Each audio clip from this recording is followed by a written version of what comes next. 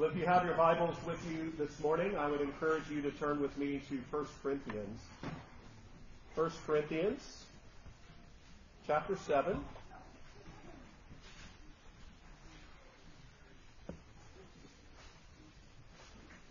1 Corinthians chapter 7. Our focus text this morning will be verses 10 through 16. 10 through 16.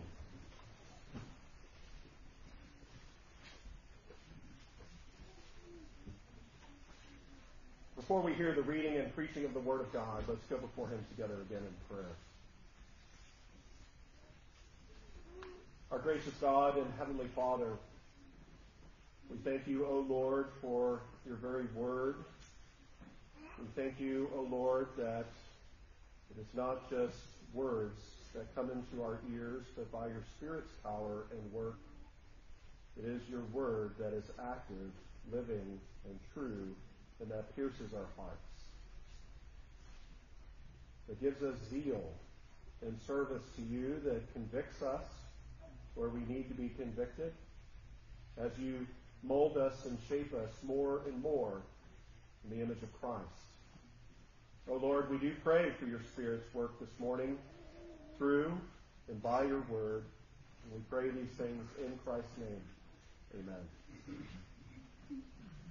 Well, 1 Corinthians chapter 7, beginning in verse 10. Hear now the very word of God written for you and for me today. Now to the married I command, yet not I, but the Lord. A wife is not to depart from her husband, but even if she does depart, let her remain unmarried or be reconciled to her husband. And a husband is not to divorce his wife.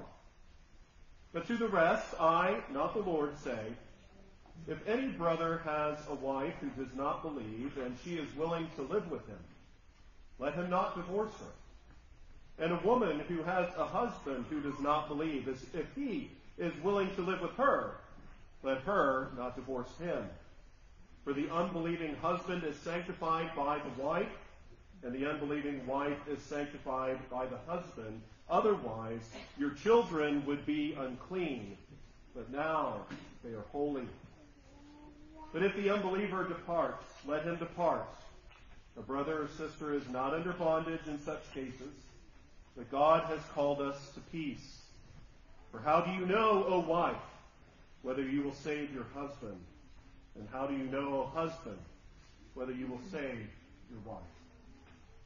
Thus far, the reading of God's word, and may God add his blessing to the reading of his word to us. Indeed, let him who has ears to hear this very word of God. Well, congregation of the Lord, it's so good and helpful to have the Word of God guide us, to answer questions, and shape our view of marriage, especially what is healthy and what is good in sexuality within the bounds of biblical marriage. And it's also good and helpful to have a faithful minister and elders in your life to unpack and apply God's truth to you, so that you can grow and you can mature in your knowledge and your understanding of God's beautiful design, and indeed flourish in how you put that truth into practice. The saints in Corinth experienced this with Paul, didn't they? They had questions about sexuality and marriage that they needed help finding the answers to. Many respected and desired their pastor's counsel and guidance, and Paul gave it to them. He was happy to do so. If you recall, there were some in the Corinthian church who condemned sexual promiscuity, but went even further to teach that Christians should avoid marriage and even abstain from sexual relation within the bounds of marriage. And whereas they demanded that celibacy in marriage was best, Paul sought to lovingly but very clearly and definitively correct and give them God's ordained remedy and design. Paul really wanted to impress upon them, and indeed impress upon us, that God's gift of marriage is a great protection and a wonderful remedy against fornication and sexual immorality. And further, we've seen how Paul didn't impress this by just giving us a 30,000 view shotgun blast, right? A very general view of biblical principles for healthy marriages. Indeed, he does give us great and wonderful principles for healthy marriages. But rather, Paul walked right into the bedroom and in essence said, this is where we need to start.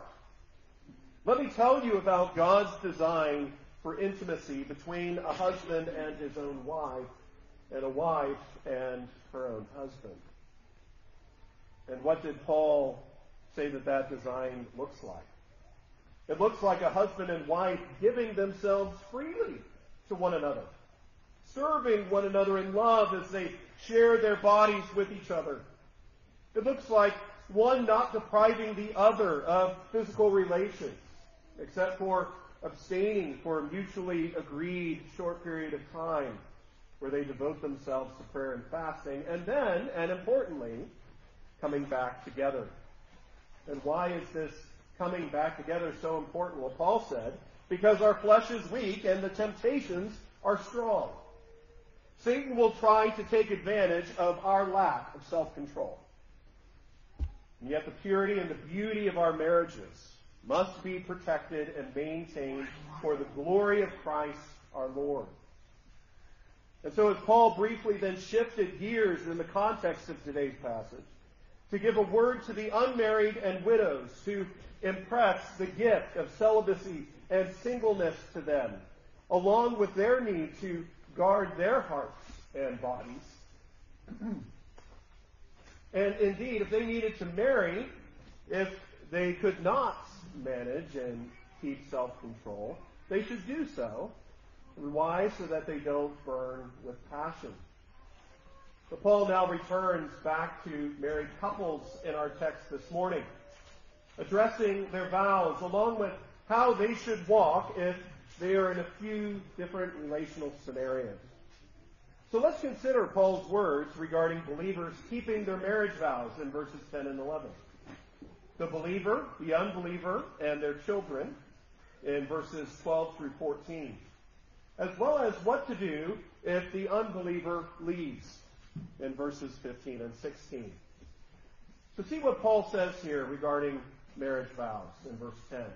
He says, now to the married I command, yet not I, but the Lord.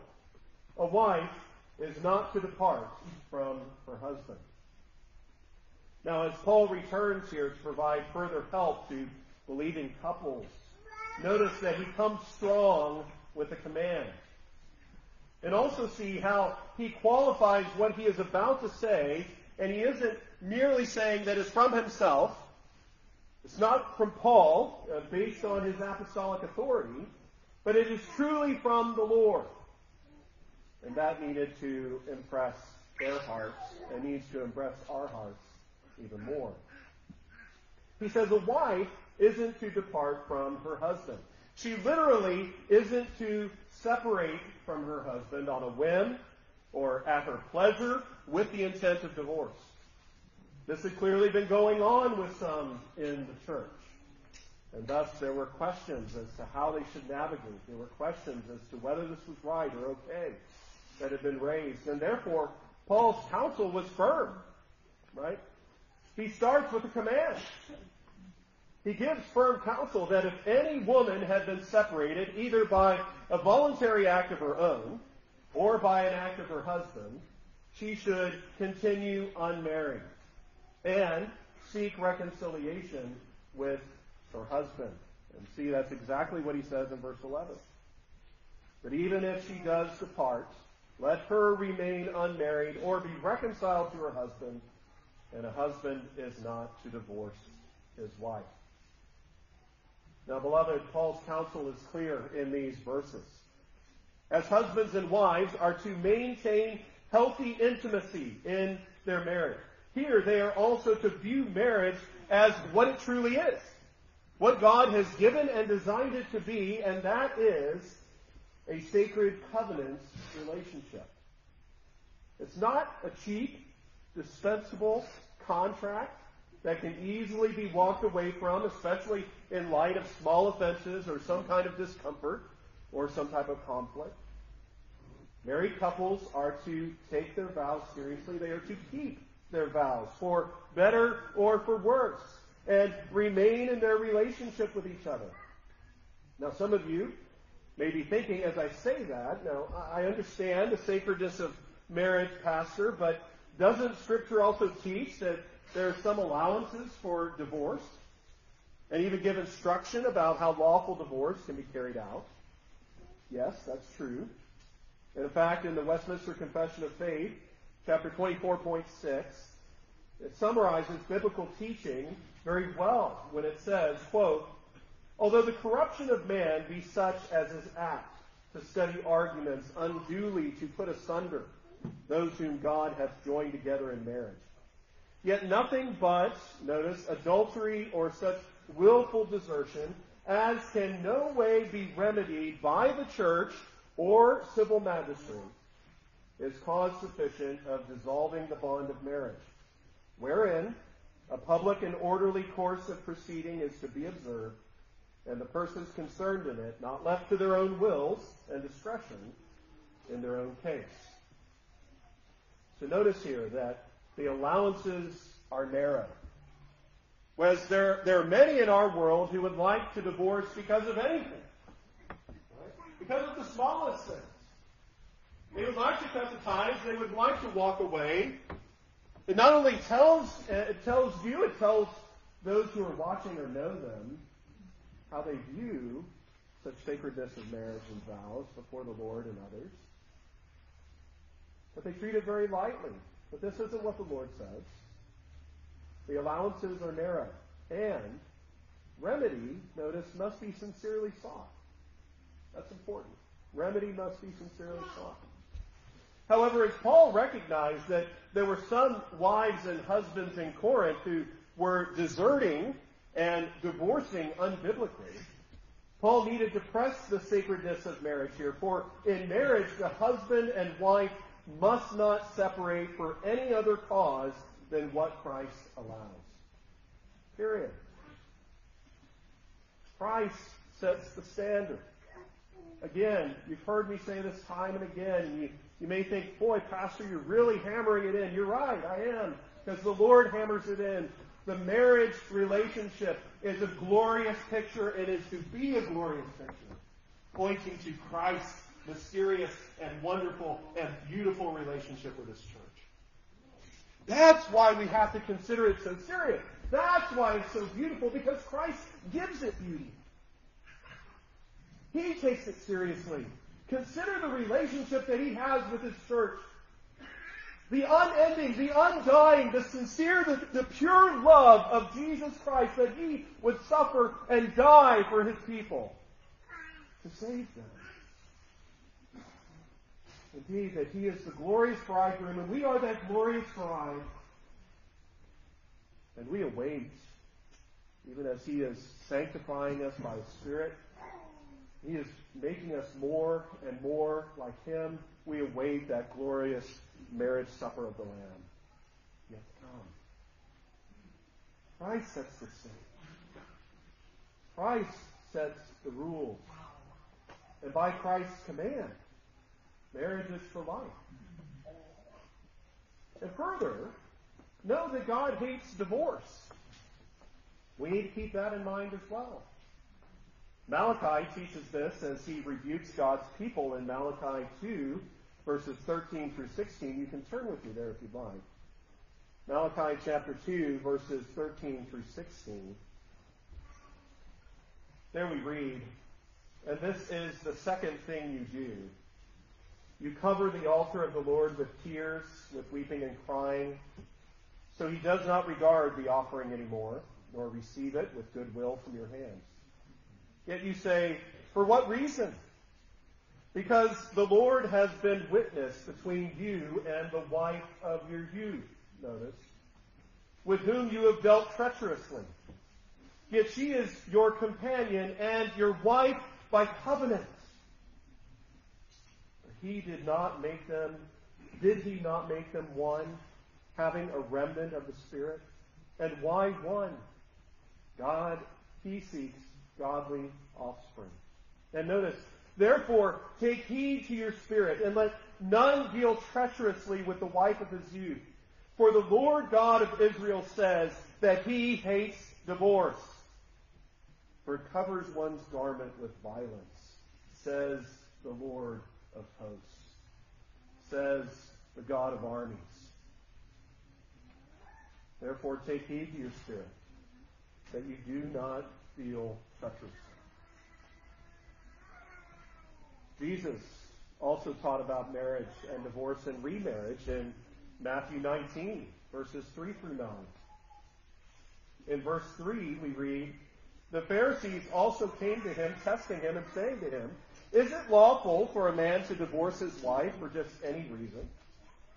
And he answered and said to them, 'Have you not read that he who made them at the beginning made them male and female, and said, For this reason a man shall leave his father and mother and be joined to his wife, and the two shall become one flesh? So then, they are no longer two, but one flesh. Therefore, what God has joined together, let not man separate.' And they said to him, 'Why then did Moses command to give a certificate of divorce and to put her away?' He said to them, 'Moses, because of the hardness of your hearts, permitted you to divorce your wives, but from the beginning it was not so.' And notice verse 9. 'And I say to you, whoever divorces his wife, except for sexual immorality, and marries another commits adultery. And whoever marries her who is divorced commits adultery.'" Jesus doesn't mince words. Malachi didn't mince words. Very clear about how our Lord considers divorce. Beloved, if there aren't legitimate grounds for divorce, and those grounds either being adultery, which Christ has just pointed to here, or willful desertion, we'll see more of that from Scripture in a few moments, and an unbiblical divorce occurs, remarriage isn't an option because in God's eyes, the marriage is still binding. We need to know that. We need to live according to that as his people. To remarry would be to enter into an adulterous relationship. And so the question arose, again, Paul, another question. What about marriages where a believer is married to an unbeliever? They were curious about this too. They needed his guidance on this as well. Look at verse 12 back in 1 Corinthians 7. "But to the rest, I, not the Lord, say, if any brother has a wife who does not believe and she is willing to live with him, let him not divorce her. And a woman who has a husband who does not believe, if he is willing to live with her, let her not divorce him." Notice how Paul echoed God's command when he said, "Not I, but the Lord," in verse 10. And here he says, "I, not the Lord." He spoke from his own apostolic authority. Jesus never explicitly addressed the issue that Paul addresses in this verse. But this isn't a problem for us, as all of Scripture is God-breathed. Paul spoke from his own apostolic authority as one sent by Christ. And he spoke about a scenario that had come up in the Corinthian church where two unbelieving pagans got married, and through the proclamation of the gospel, as the apostles went and made their journeys and proclaimed Christ to the people and in the ears of many, that through the proclamation of the gospel and as God was building his church, one of the spouses was converted. And so then you had a believer married to an unbeliever. But the question arose, if one spouse was converted and the other not, should the marriage be dissolved? Would they be defiled if they lived with an unbeliever in marriage? What was Paul's answer? No. In fact, if the unbelieving wife was willing to live with the believing husband, they should stay married. And there's good reason for that, as we'll see in a minute. And as we see in verse 13, the opposite is also true if the wife believed and the husband didn't. And Why was this so? What is that important reason? Look at verse 14. For the unbelieving husband is sanctified by the wife, and the unbelieving wife is sanctified by the husband. Otherwise, your children would be unclean, but now they are holy. Beloved, see Paul's primary focus in his answer to the question of why the believing spouse must stay was because of the influence of divine grace and the gospel of Jesus Christ in the home. Paul says the unbelieving spouse was sanctified or set apart or made holy by the believing spouse, and importantly, as were their children. And how could that be? What does this mean? First, it doesn't mean that the unbelieving spouse was saved by living in the same house as the believer. There is no such thing as salvation by association. Paul isn't saying that there is a change of nature in the unbelieving spouse, for salvation comes by grace through faith in Christ alone. And yet it does mean that because one parent is a believer, in the Old Testament language, their status changed as the whole family is regarded as a covenant family. Paul is saying that the unbelieving spouse is set apart to be under the powerful influence of God's work, the powerful influence of Christ, as their spouse lives a godly life and is pursuing holiness in their midst and before them. In other words, the believing spouse is to stay for the sake of the gospel, living out their life of service to Christ for the glory of God in their home. You know, sometimes we forget that, even those of us who aren't in this type of scenario of a believing and an unbelieving spouse, and the reasons why they should stay, even if we're not considering that specifically, but otherwise, is the gospel on display in how you live in your home? I encourage you to think about that this morning, because sometimes our thoughts, and oftentimes our thoughts, are outside of our home. Is our witness to those who are in public, friends, community members, those that we may come across on the streets, in the grocery store, or out at the park, or at book tables, or open-air preaching, or tract distribution? But what about your spouse and your children? That's where it begins, beloved. It's essential. It's important. You need to be consistent in all areas of life, right? In your obedience to Christ. But is Christ on display in how you live and what you say in the home?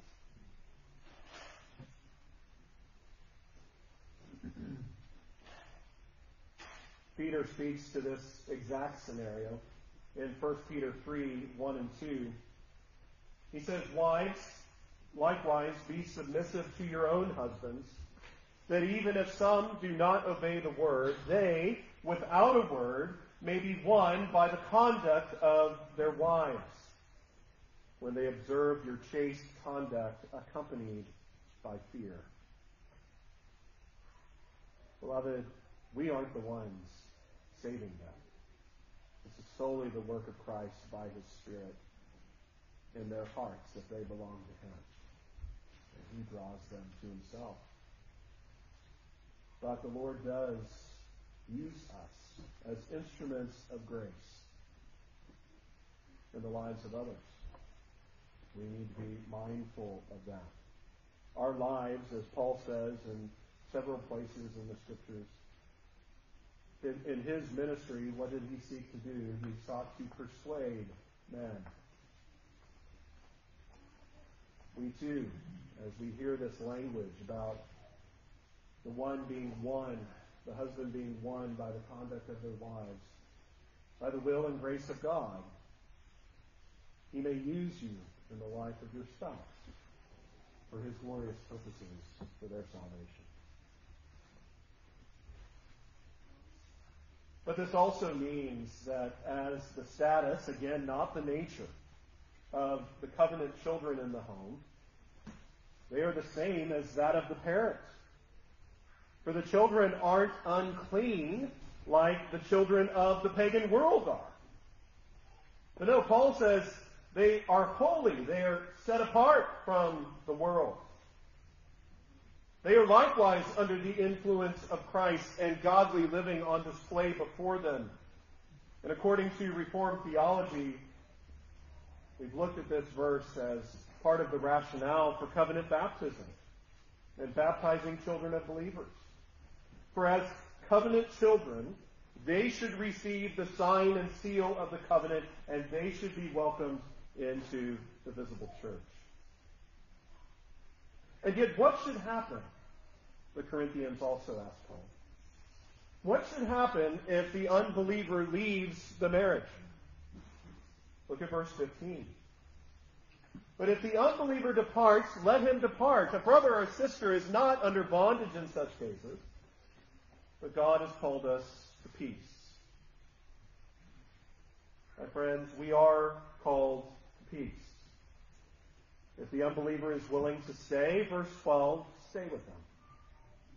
If they leave, Paul says, let them go. We are not to get into a nasty, all-out, drag-out ordeal. We are called to peace. Let them go. In that case, the Christian spouse isn't bound to stay married and is free to remarry, yet only in the Lord. See how verse 15 gives us the second ground for biblical divorce, that of willful desertion. Again, what is an important duty in our lives? Again, he comes back in verse 16 to press this home again.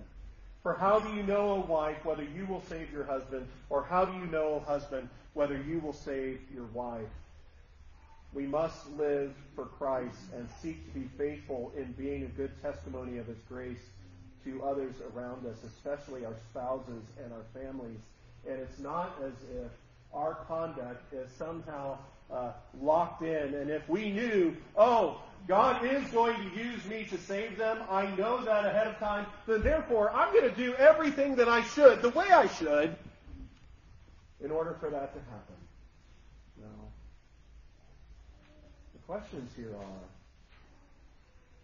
live your life to the glory of God and in obedience to Christ. Praying that the Lord would be pleased to use you, or whatever other means He may be pleased to use, to bring such an unbelieving spouse to salvation, or a family member, etc. Hear the spouse. Matthew Henry said this, I think it's helpful. It is the plain duty of those in so near a relation to seek the salvation of those to whom they are related. Stay and labor heartily for the conversion of thy relative. Endeavor to save a soul. Who knows but this may be the event? It is not impossible. Indeed, by the grace and work of the Spirit alone, it isn't. All praise be to God. Well, I'll leave you with a couple of things. Married couples, take home the clear call to be Christ-like in your marriage, in your home. For not only is this important, an important witness for your wife, and young people, again, don't think that these types of things don't apply to you too. You need to be thinking about, reading upon God's Word, meditating on this, knowing what should be true of you and how you think of marriage, if the Lord would bless you with that in the future. But again, this is important regarding your spouse. It's also an important witness for your children. Not only in your gospel living in their midst, but how you treat your husband or your wife in their midst. Your life is on display, should be on display, must be on display in these wonderful ways as a witness and a testimony to all who are in your home, in the different relationships you have. Let us here and especially Bear this in mind for your marriage. Don't separate for unbiblical reasons, but rather show your enduring commitment, your joyful love, and Christ-like service to your spouse as you stay with them through thick and thin, as you seek to work things out with them. Again, we are called to a ministry of reconciliation. Reconciliation and restoration is glorifying to God.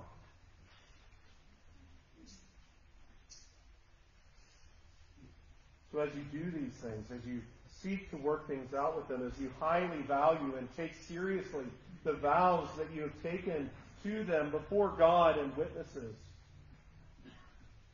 really seek to be Christ-like to them. I know that's a challenge each and every day. I know there are things that get under our skin. We know that there are pet peeves that we have that irritate us, that put us at odds with each other. But don't let those things rule the day. Squash.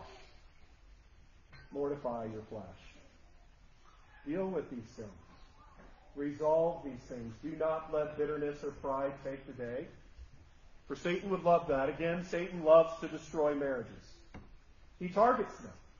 He targets Christian marriages. He wants them dead and ineffective, and showing the opposite of what Christ designed them to be.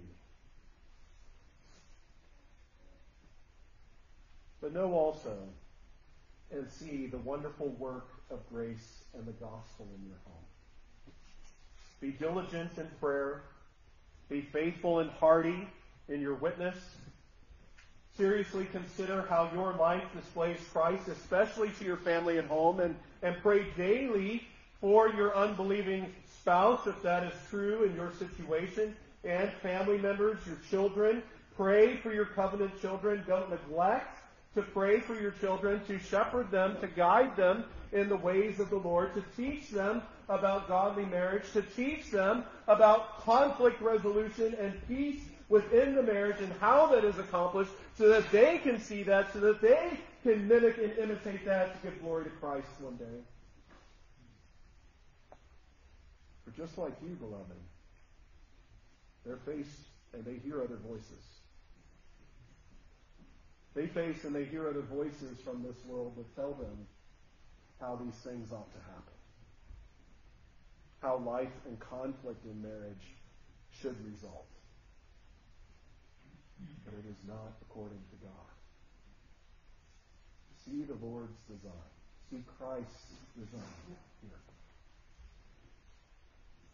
And as you pray for your covenant children, praise the Lord that they aren't unclean, but rather they're set apart and holy as covenant children, and pray that God would be pleased to use even your speechless conduct and your life as a beautiful testimony of Christ to all.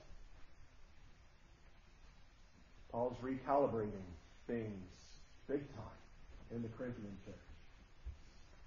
God's Word recalibrates our thoughts and attentions, our understandings even here today, doesn't it? All glory be to Christ. Praise God for His Word. Let's pray together.